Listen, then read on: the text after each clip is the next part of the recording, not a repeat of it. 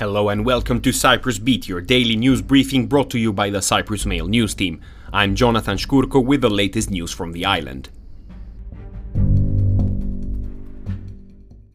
First up, Cyprus was once again the launchpad for British bombing raids in Yemen as the United Kingdom, together with the United States, conducted its third round of strikes.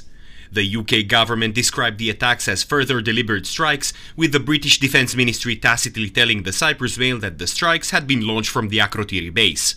The strikes were aimed at 36 targets connected with the allegedly Iran-backed Houthi movement at 13 different locations, according to the United States government, with 3 of those targets confirmed as having been hit by British aircraft originating in Cyprus. British Defence Minister Grant Shapps insisted their last round of strikes are not an escalation, adding that they have been designed to protect innocent lives and preserve freedom of navigation. His words seem to do little to alleviate fears in Yemen's neighbour Oman, with the country's foreign minister Badr bin Hamud al-Busaidi saying Oman has grave concerns about the continuous escalation in the region. The Houthi movement's military spokesman Yahya Sarea said the strikes will not pass without a response and consequences. Moving on, the defendants in the trial regarding the collapse of the Isias Hotel in Adiyaman, Turkey, where 24 Cypriot children were killed, should look us in the eye, the father of one of the children killed, Ihsan Nurluz, said on Sunday. Nurluz, whose son Can was killed, spoke alongside other fathers of the children who were killed on the eve of the one-year anniversary of the earthquake which prompted the hotel's collapse.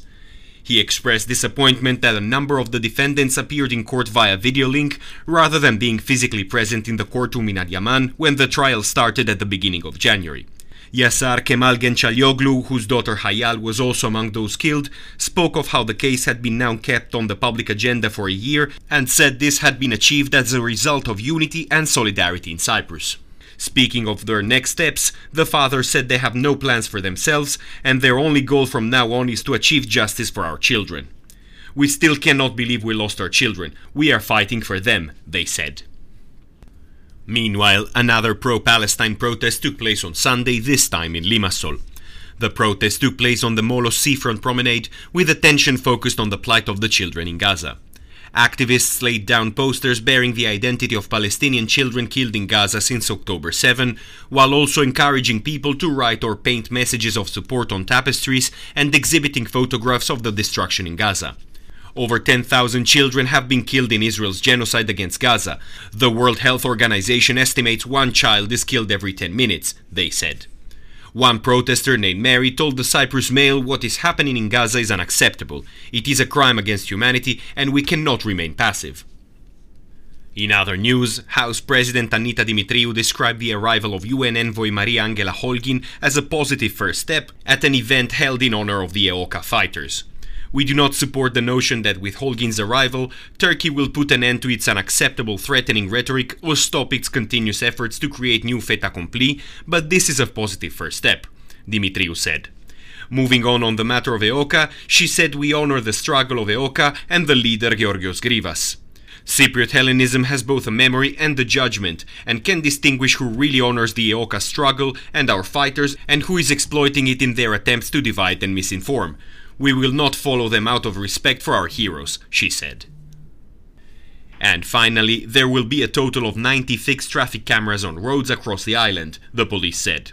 The cameras will be in operation in a total of 30 locations. The announcement comes as another 8 cameras are set to be put into operation on Monday, 4 each in Limassol and Larnaca. The new cameras will bring the total of fixed traffic cameras on the island to 68 across 22 locations.